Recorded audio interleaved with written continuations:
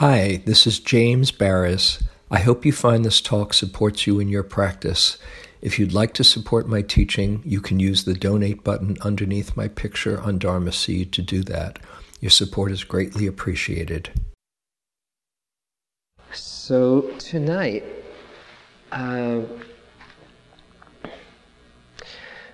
since we've been, as many of you know, having a series of talks on this prescription for happiness that these authors wrote. Oh, that reminds me one other thing. The happiness books. Who's reading the happiness books right now? Who's in the middle of reading them? And remember, it's kind of a lending library, so when you finish, somebody was asking, is there one of those books available? If and when you do finish, if you don't finish, then please bring them up here so other people can use them. But that book on happiness, which has a prescription for happiness that we were going over extensively. Whoa, I've got to figure this out. We were going over in detail over the course of 9 weeks, these 9 different choices, and I found very valuable. I hope you do too. Last week we started talking about suffering again, and that first noble truth leading to doing this practice. Tonight I thought I'd give another prescription list for happiness, which comes out of the Buddha's teachings. He had a few different lists for creating happiness in your life. Probably the most well-known is the list called the Eightfold Path, which is his fourth noble truth. And that is a prescription for happiness in the full spectrum of one's life, which includes our interactions with others, right speech, action, and livelihood, our meditation practice, effort, mindfulness, and concentration, and also the development of wisdom, of right thought and right understanding. That's one prescription he gave. He said, if you follow this path, you will find greater and greater harmony. Another list and prescription that he gave, recipe, one could say, for happiness, and that is the happiness of the liberated heart, is the list of the factors of enlightenment, the 7 factors of enlightenment. And I wanted to talk about this recipe or prescription for happiness tonight. I realized that people who've done the beginning class have heard the Eightfold Path and the Four Noble Truths and the 5 hindrances and those classical lists. But I have a feeling that there's a number of people who aren't so familiar with this list of the 7 factors of enlightenment, the Buddhist prescription for the highest happiness. I'm just wondering, how many people don't know all 7 factors of enlightenment? Okay, so I just want to make sure this is not redundant and saying, oh, we have to hear this. Good, then listen up. This is what the Buddha said. It doesn't hurt to hear it again. It doesn't hurt to hear it again.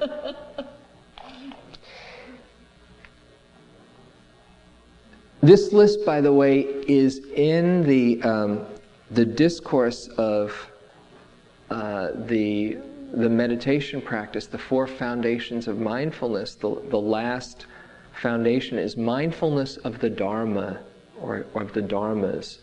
And what that are different principles to understand the awakening heart. And one of the main aspects of that fourth noble truth is understanding the 7 factors of enlightenment.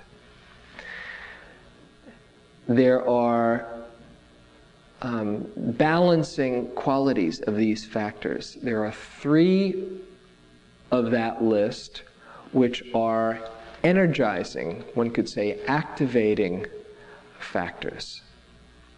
There are 3 in that list that are stilling or stabilizing factors or tranquilizing factors. And then there is one factor that balances both of those ends of the spectrum and also cultivates all of them. So that's one way to see this list. It starts with that balancing factor, and that is, guess what? Mindfulness. Okay. This is the first of the factors of enlightenment. Mindfulness, which is talked about as the most wondrous way for overcoming sorrow and lamentation and grief. In some translations, it's said this is the soul way. Depends what translation you use. In any event, it's really important, this quality of mindfulness for complete awakening. And what mindfulness is, probably you have your own definition of it, but the basic principle of mindfulness is simply knowing what's happening right now. That is, being awake for this moment's experience.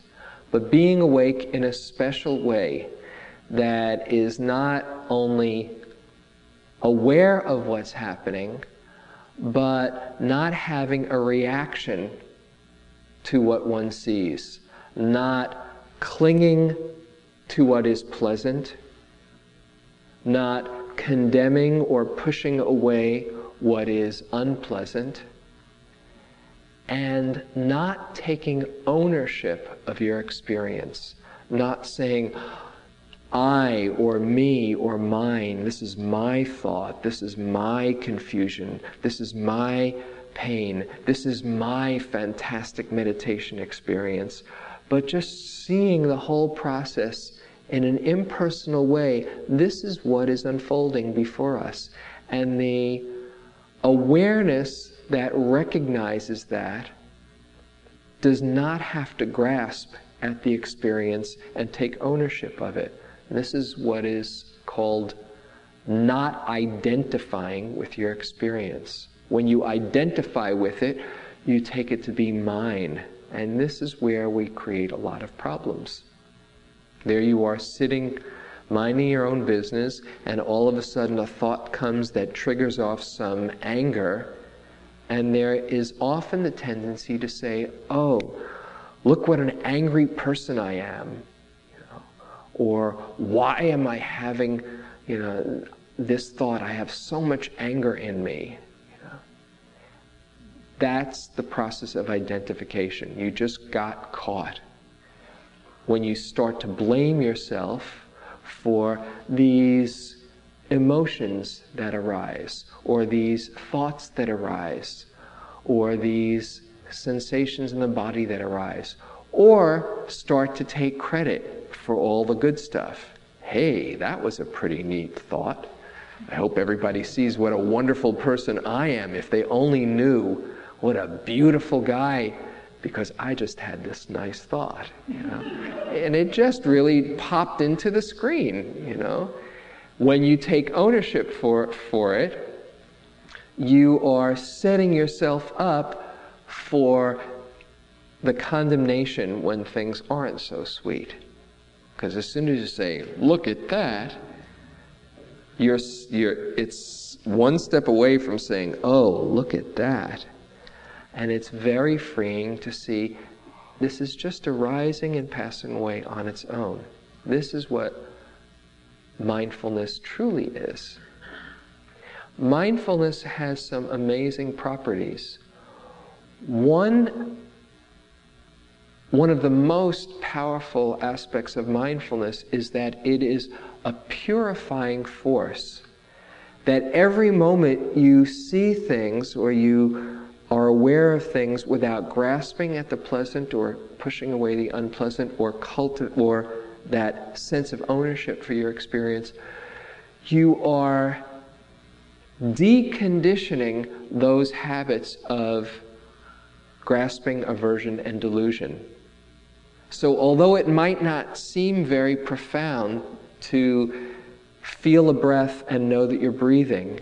It is a moment of purification that is undercutting that habit of identification and reaction.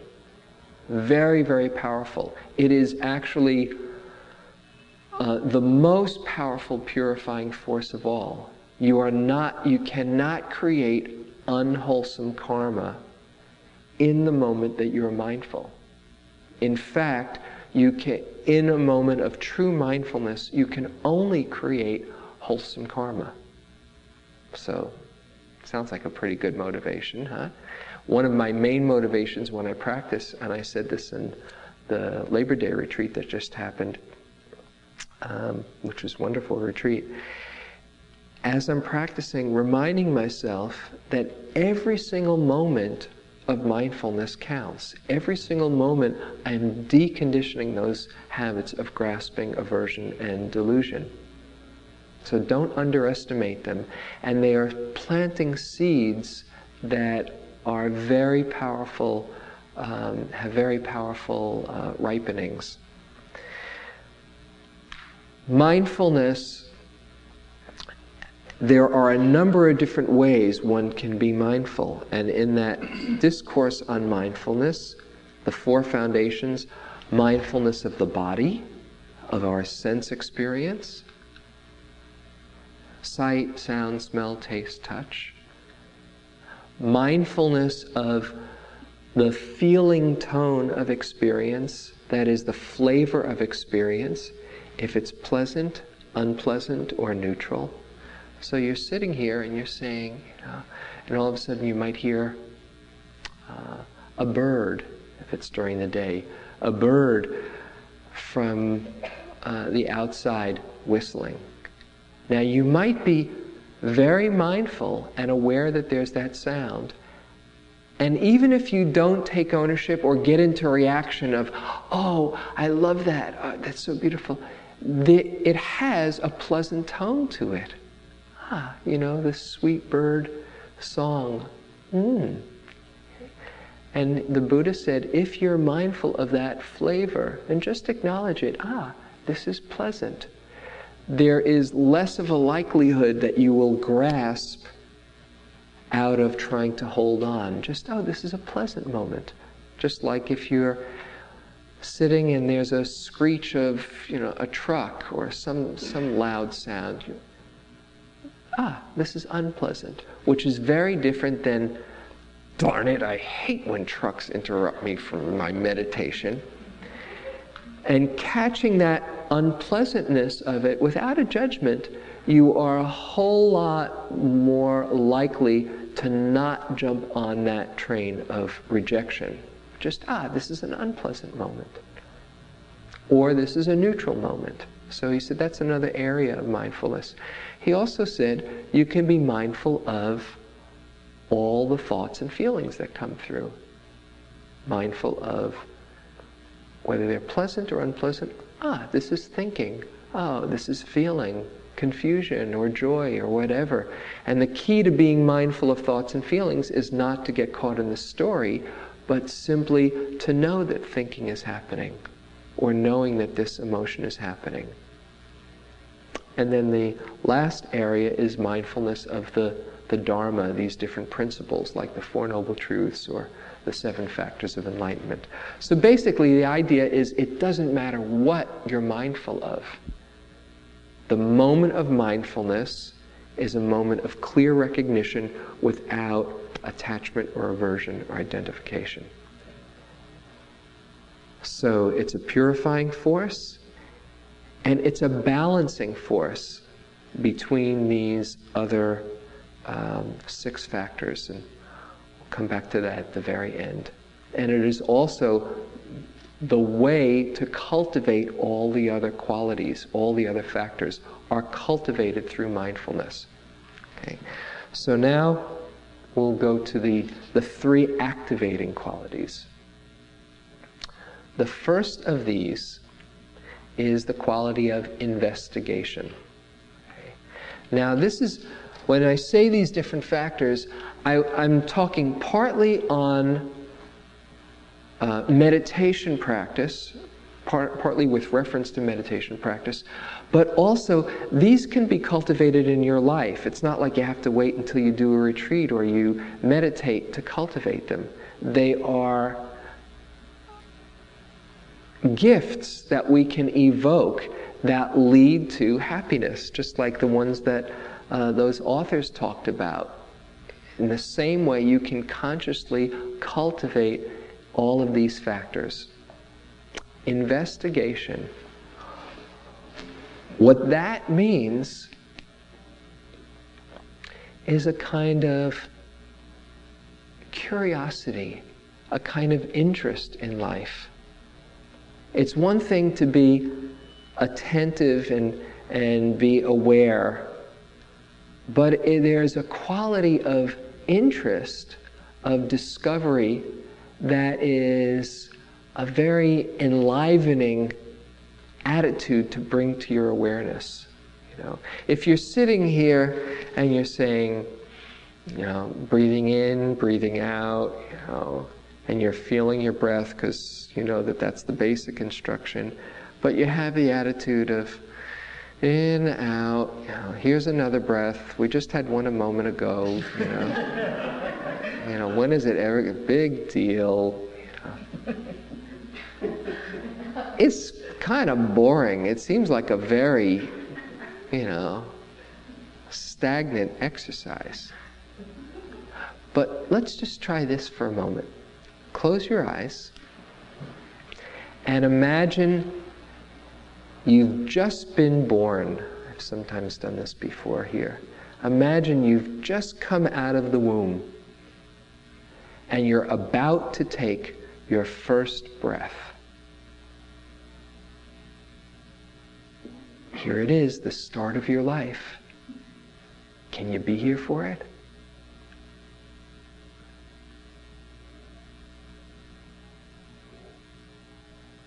Kind of makes it a bit more interesting. Now before you open your eyes, let's just try one more. Imagine you've come to the end of a full life and you're about to take your last breath into the great mystery. How present can you be?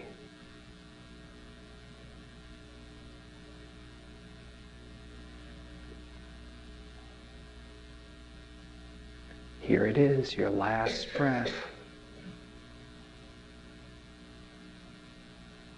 Probably don't want to miss it.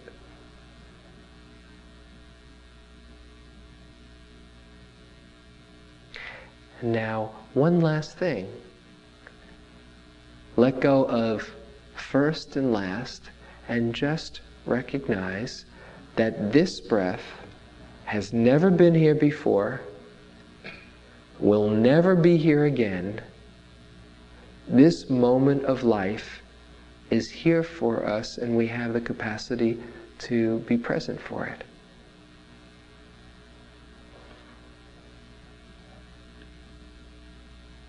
Can you be here for it?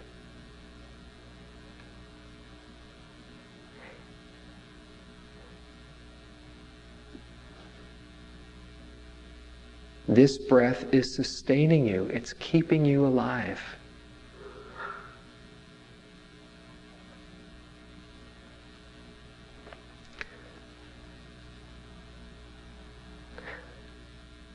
Okay, you can open your eyes if you like. You notice any difference in the flavor of your presence? That's not cheating. You know, you might think, oh, well, it's a gimmick, you know. If it gets you here, it's okay. And actually, that last one, it's not a gimmick. That's the truth. It's never been here before, and it'll never be here again, this moment. If it helps you to do something like first breath or last breath, which I do from time to time, just saying, oh, this is kind of boring. If your head was being held underwater, that breath would be very precious to you, right? So that whole quality of discovery, which for me is one of the great motivators in practice. It's like letting a little kid in you come out that has this sense of wonder. Wow! You ever wonder how it was that you got in this body that we call you, that everybody agrees to call, Marcial or John or Miriam, or James? How is it that life got here and coalesced into that body?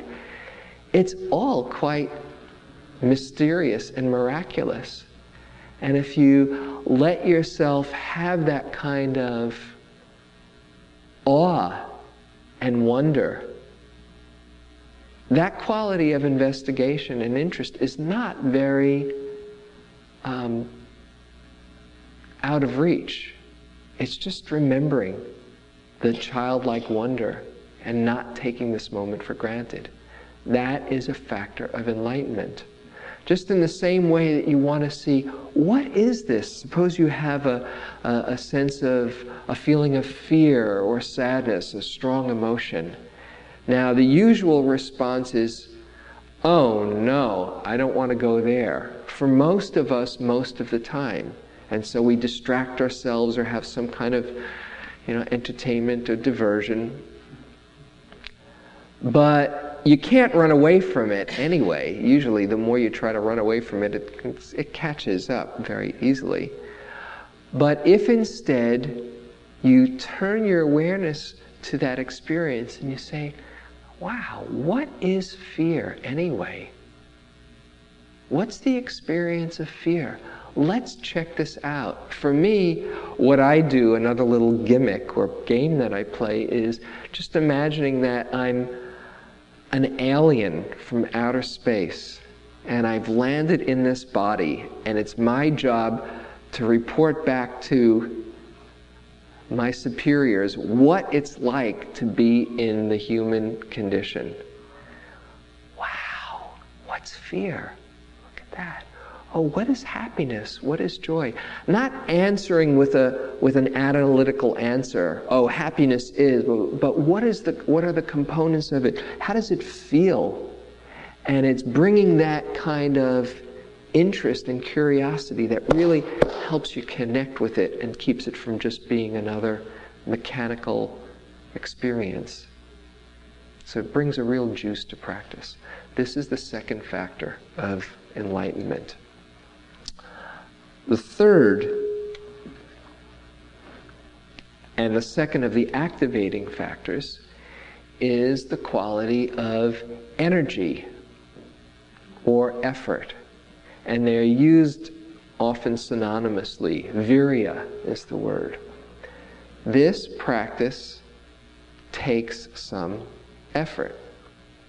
It just doesn't happen on its own. If you brought somebody in off the street and said, okay, sit down here, feel your breath, notice what's happening. When your mind wanders, come back to right now.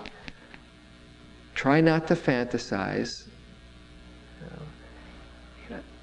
And just be here. And do it for the next 45 minutes. Most people would say, later for this, okay? Don't sign me up for this. It takes some real understanding of the value, or at least a real curiosity that tries it out. And when you see for yourself that there's some value in it, then you want to put in the effort to pay attention. Because it's kind of like going against the grain or going upstream from the current of reacting to all this stimuli that most of us process all the time. And that stimuli which leads us to topple forward to the future or topple back to the past. It takes real intention to land here in the present moment. It takes effort. It takes energy.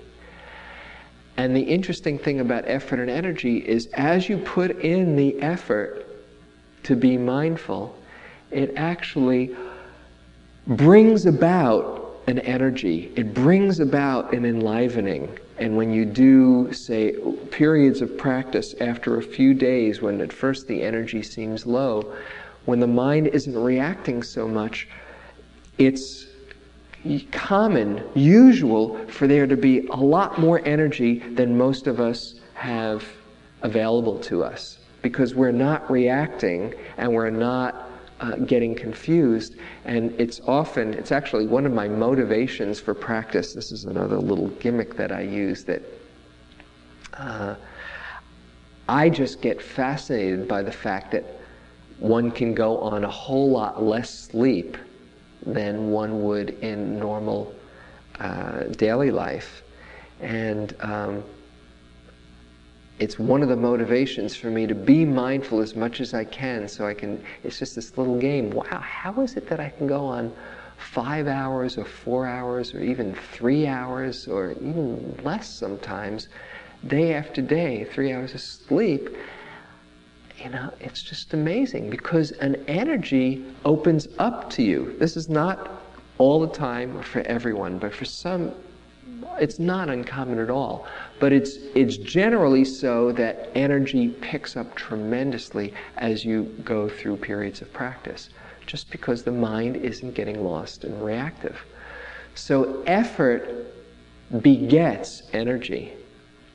The same way in your daily life, probably, when you've got a project to do, and at first there's the inertia. It just says, oh, I don't know if I'm up to this, you know, which can also be, oh, I don't know if I'm up to getting this body out of my bed in the morning, you know. You can stay there for a long time in bed, right? But once you make the effort to get your body out of bed and you get going, there's a different kind of inertia, that of activity. And in the same way, once you give yourself to a project and let yourself get into it, it's not that you have to keep on, you know, pushing yourself. Well, go ahead. There's a point that most of us experience in activity that it just kind of gets you on a roll, and you want to put your heart into it, you know, until you get really tired. But that effort, initial effort, leads to an energetic experience. So the effort is a factor, and it's simply the effort to be mindful. So investigation, effort, and then the third of the energizing factors of enlightenment is the factor, which is probably the most popular factor, called joy, or also known as rapture. Sounds cool, huh? Piti is the name in Pali, and piti, which is not pity, but it's piti, P-I-T-I, which means a real joy that comes as you are more and more mindful. As that energy picks up, you become like this energy system. And sometimes it's quite exhilarating in a fantastic way. You ever feel that wholehearted aliveness where it's bubbling, the energy is bubbling through you? Sometimes it can be actually disconcerting when you feel that the energy is a bit more than you can handle.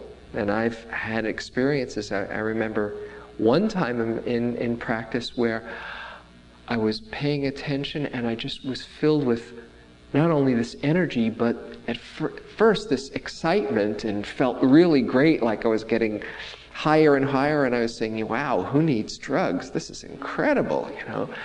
But at some point it was, whoa, what if I explode, you know?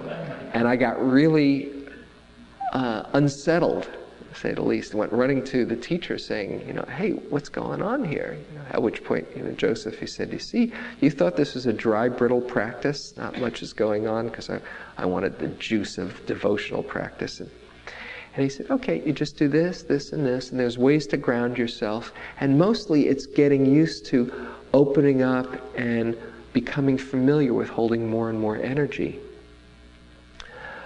Another way to define joy, another aspect of this rapture or joy, is a keen interest in what's going on.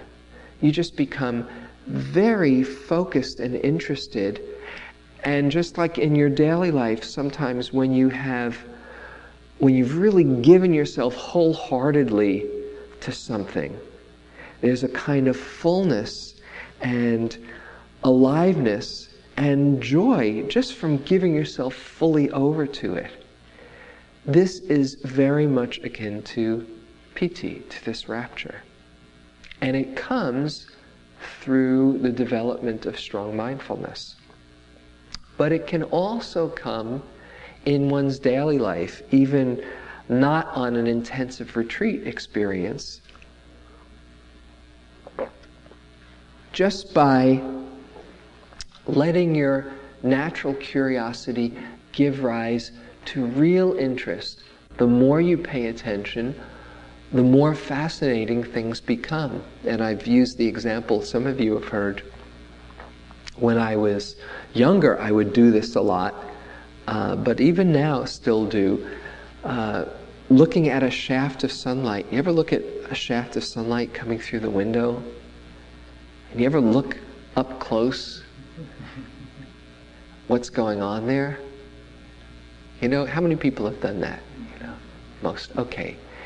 There's this whole dance going on there of dust, right? And if you said to somebody, or somebody said to you, "What are you doing?" and you say, "I'm looking at some dust." You know? Yeah, right? Okay. Sounds like an interesting day. I'll see you later. But actually, it's fascinating, isn't it? Wow. Look what's going on there. And there can be just, for me, I used to do that a lot. You know, it was like there was this doorway to this whole world that was normally, you know, I was normally blind to. This intense, keen interest. You can bring it to anything. If you can bring it to dust dancing, you know, you could bring it to anything. It's all magical. I remember having this conversation with my son Adam when he was about 4 or so. I forget exactly how old, you know. And he was talking about magic. He said, "Well, is there such? What is magic?" You know. And I was saying how it's all magical. Oh yeah, well what's magical? You know, and I don't know if we looked at some dust, but then I started going around the house and I said, I remember there was a cassette of Sesame Street, you know, that was on the table, and there was a cassette player, and I said, "Here, like, you see this? You know, what is this? You know, oh, it's cassette." I said, "Bert and Ernie are ready to come alive for you. You know, watch, you know." Press the button and there comes, you know, "Everyone makes mistakes, so yes they do." It was my favorite Sesame Street song, right? How does that happen? You know, where's Bert? And we looked for Bert and Ernie, you know. Where are they? "Oh, I don't know." I say, "It's magic." Right? And then we turn on the light switch, you know. "How does that happen?" "I don't know." "How does it happen?" I said, "I don't know either," you know. It's all magic. How does it happen that I'm having a thought and then giving rise to some words through potassium, sodium chemistry in my brain that translates into then action, and words that come through the vocal cords that go through space, hit your eardrum, get translated into information in your brain, and I can say something like, "Beautiful," and you can have one reaction. Or I can say something like, "Ugly," and you can have another reaction. How does that happen? I don't know. It's magic. That's the kind of keen interest or joy that you can have just by surrendering. That's this quality of awe and wonder, which is a kind of further step of investigation. Letting yourself be amazed by it all. So all of these are quite enlivening aspects that come along with mindfulness. Then there are 3 factors that balance out that energetic activating side, which are stabilizing, stilling, composing. And the 3 factors begin with the factor of calm. It's wonderful, isn't it? You come to sit, that's probably one of the first things that people get in touch with when they're not very restless. As you sit here for 40 minutes or so, and you stop the busyness and the stimulation, and you just try to go within, there's a calming effect. Even if you're spacing out, even if you're drifting off, even if you're on Pluto for all intents and purposes, you might think, well, what's the point of that? But actually, one thing that you're cultivating, which is a very rare experience in this world that most of us live in, is calm. If nothing else happened, just giving yourself a break from the action is incredibly helpful. And there can be all different levels of calm. There can be a deep, profound calm that is experienced in the meditation that perhaps many of you have know for yourselves. This is a kind of tranquilizing, stilling. It's a stilling, a settling of the energy. And it's a factor of enlightenment. A second of these stilling qualities is the factor of concentration. And it's slightly different. It can be with calm, but not necessarily. Calm is a kind of settling down, a stilling that comes from settling down. Concentration, or samadhi, is a stilling that comes from focusing. It comes from a one-pointed connection with what's happening. Okay? You can actually be concentrated and not necessarily calm. Just like you can be calm and not necessarily concentrated. Probably know that one, right? Oh, well, I wasn't quite here, but it's calm. Yeah. Like I say, that's okay. But if you want the full flowering of the practice, concentration is a very key component. And what concentration? There's a few different kinds of concentration. One kind of concentration is fixing the attention on one particular point, like the breath, or like loving kindness and repeating a phrase over and over, or like an energy center, or some kind of visualization, or staring at a candle, just unifying the mind. I think it's in Jesus' teachings. He says, if thine eye be single, then you will know the kingdom of heaven. Right? That is what he's talking about. Unifying the mind in samadhi, or in the deep states of concentration, what are called the jhanas, deep states of absorption. But you don't have to have that kind of laser-like concentration in order for awakening to happen. You can have a concentration that is called moment-to-moment concentration, or khanika samadhi, which is a connection with this moment, and a connection with this moment, and then a connection with this moment. Even if it's changing experience, you can have an awareness of the breath, and then awareness of a sound, and then awareness of an emotion, and awareness of a sensation, and be connected from one moment to another. That is also sometimes called vipassana concentration. That kind of connection comes from moments of mindfulness building on each other. So the more effort you put into being mindful, the greater the moments of mindfulness, particularly in a retreat setting, and those moments of mindfulness build a momentum to develop into a concentration.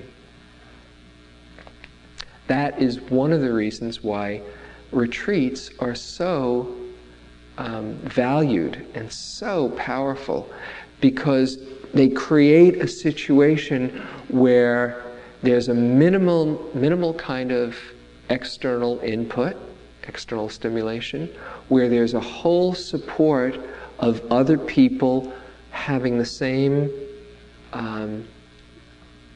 task or goal of being here, and you are gently reminding yourself over and over, come back, and the way you come back is the key to concentration. Not with judgment, but just with a sincere commitment to come back. And through that kind of concentration, you start to penetrate through the veils of confusion and illusion. So this is the second of these stilling factors. The third of the stilling, which is the last of the 7 factors, is the quality of equanimity, or called upekkha in Pali. U-P-E-K-K-H-A, if you're interested. Upekkha. Equanimity is another facet of stilling. There's a stilling in the calm that comes from settling. There's a stilling of concentration, which comes from a kind of focus. And the stilling of equanimity is that of non-reactiveness. That there is a spaciousness that allows for anything. Seeing all the joys and the sorrows, and here we are open to it all. Equanimity is different from indifference. That's the near enemy of equanimity. Indifference or apathy, where it seems like you are not ruffled or bothered by things, but it's because you're removed or detached. Oh well, who cares? That's not equanimity. Equanimity still has caring in it, but there is a spaciousness and an ease. And it's actually the moment that precedes the liberated heart or mind. That experience of awakening is usually defined as high equanimity, where there's a balance, where all the factors come into balance, and there is a deep ease that lets go of any kind of movement of trying, of making anything happen, of becoming, and that opening of equanimity is the preceding moment to the liberated heart or mind. So, those are the stilling factors: calm, concentration, equanimity.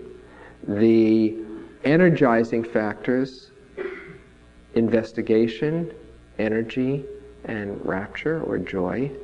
And then mindfulness is the balancing factor, because it has both an alert and a receptive quality to it. That's where the balance is. You have to have some alertness to know what's happening, but there's also a receiving the experience, not pouncing on it, just being open to it. And this curious property of mindfulness is that it balances both of those, both sides of that equation, and it also cultivates all those factors. So that is the prescription that the Buddha gave. When all of those factors are ripe, there is the experience of waking up. 7 Factors of Enlightenment.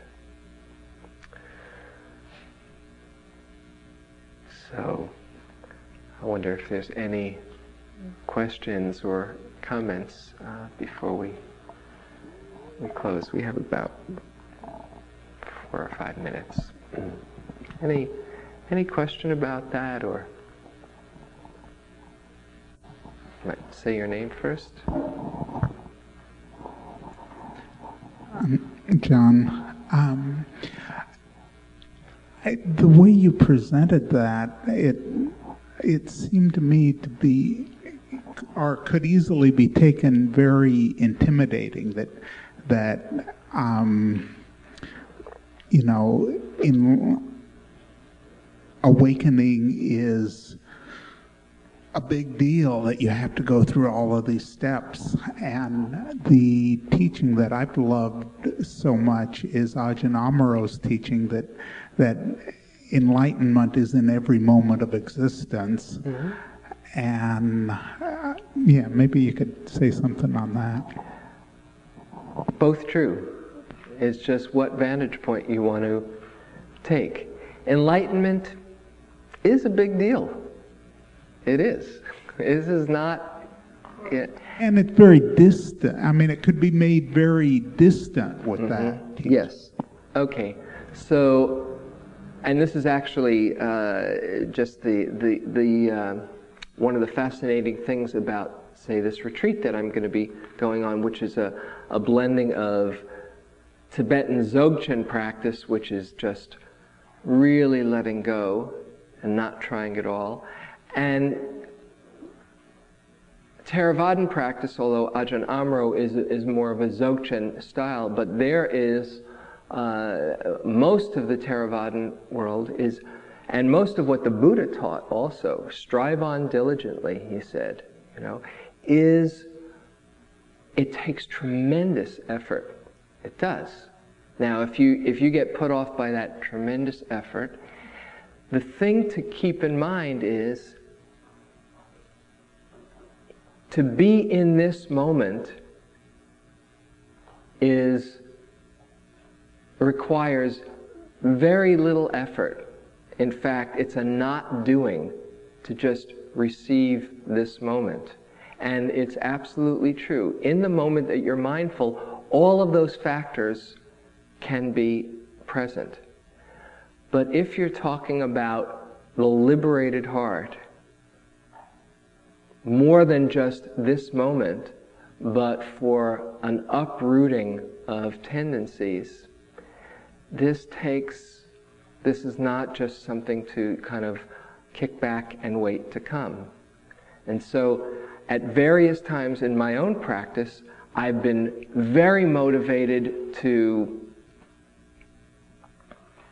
work my butt off, because I could see the more energy and effort I put into being mindful, the more the practice would come alive. That's just how it works.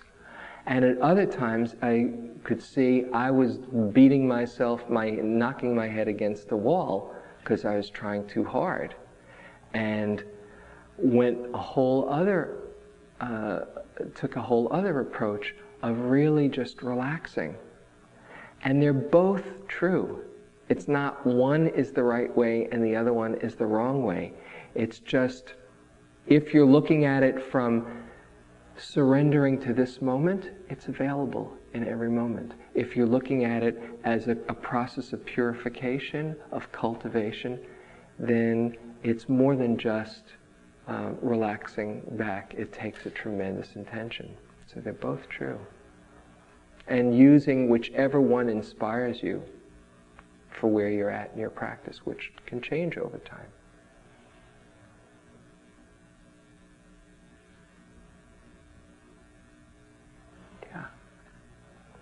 past the...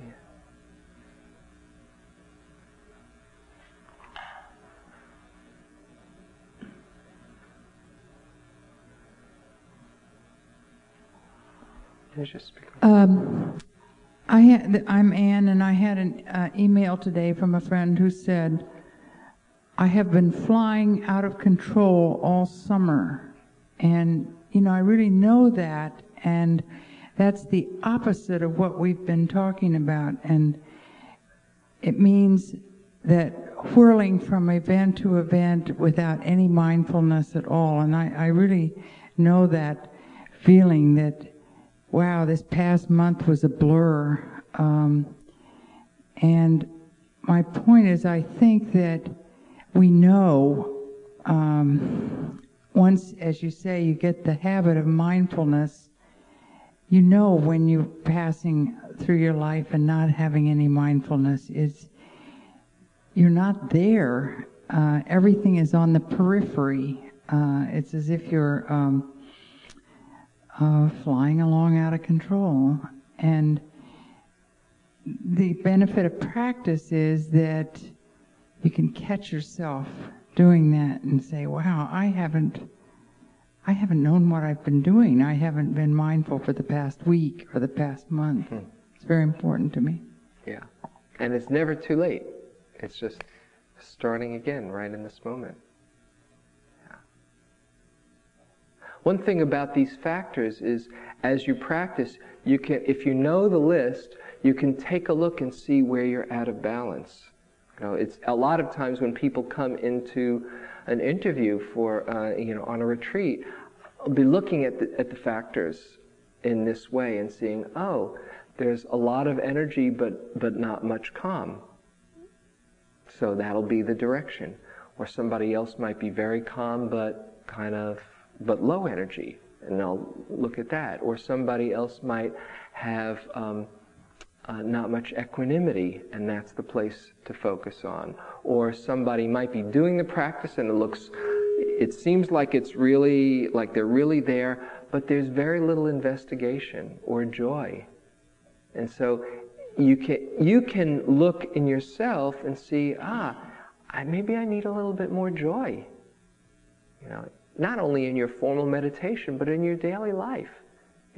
Probably most of us could use a little bit more joy, It's not cheating, It's bringing some uplifting and nourishment into your heart so you can then be here more for your life, That's not to kind of pretend that everything is okay, but to nourish yourself. Or maybe you need a little bit more investigation. What really is going on? Because it takes courage to investigate. So you can use these, and the amazing thing about them is that you can consciously evoke them just by having the intention, let's cultivate more investigation. You can pretend to be interested, and that gets the ball rolling. Well, what would it be like if I was interested, even though I'm not? Well, if I was interested, then I'd look more carefully. And then all of a sudden, that starts it. So with all of these, you can consciously cultivate them, evoke them. Okay, we should probably end. So maybe play around with them this week. If you happen to hear one in that list that you say, oh, that's one I could really use a bit more, just take it on as a practice this week. Nobody's giving you a grade, but just see what it's like to consciously bring it more into your meditation or your attitude in your life. Okay, so as we close, just breathing through your heart center.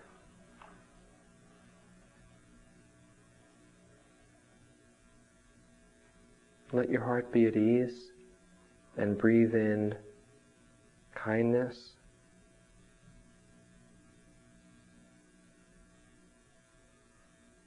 and goodness, and just fill your whole body with it and breathe it out.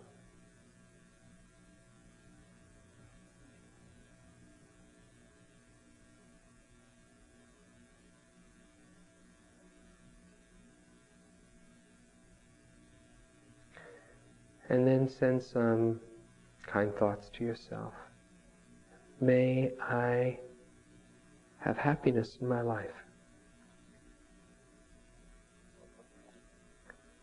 Just getting in touch with that intention.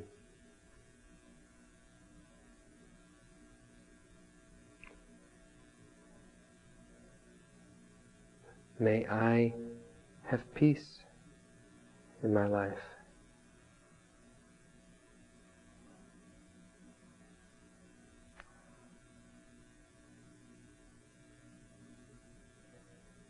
May I express my love well.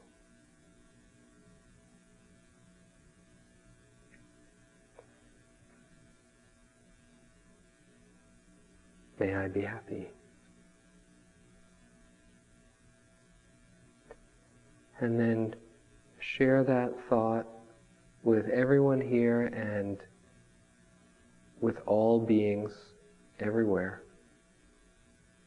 As I want happiness for myself, may all beings be happy.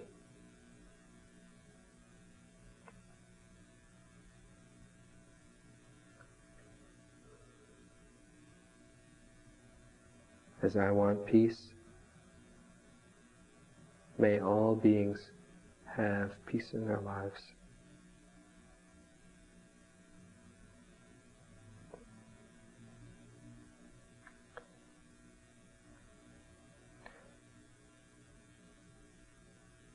As I want love, may all beings grow in love and kindness and express their love well.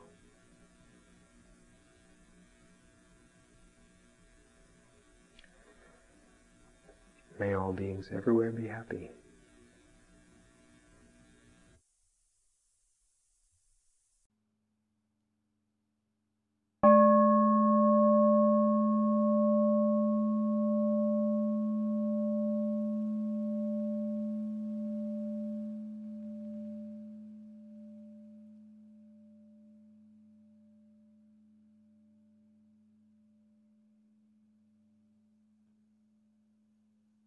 This talk was given by James Baraz at Insight Meditation Society on September 9, 1999.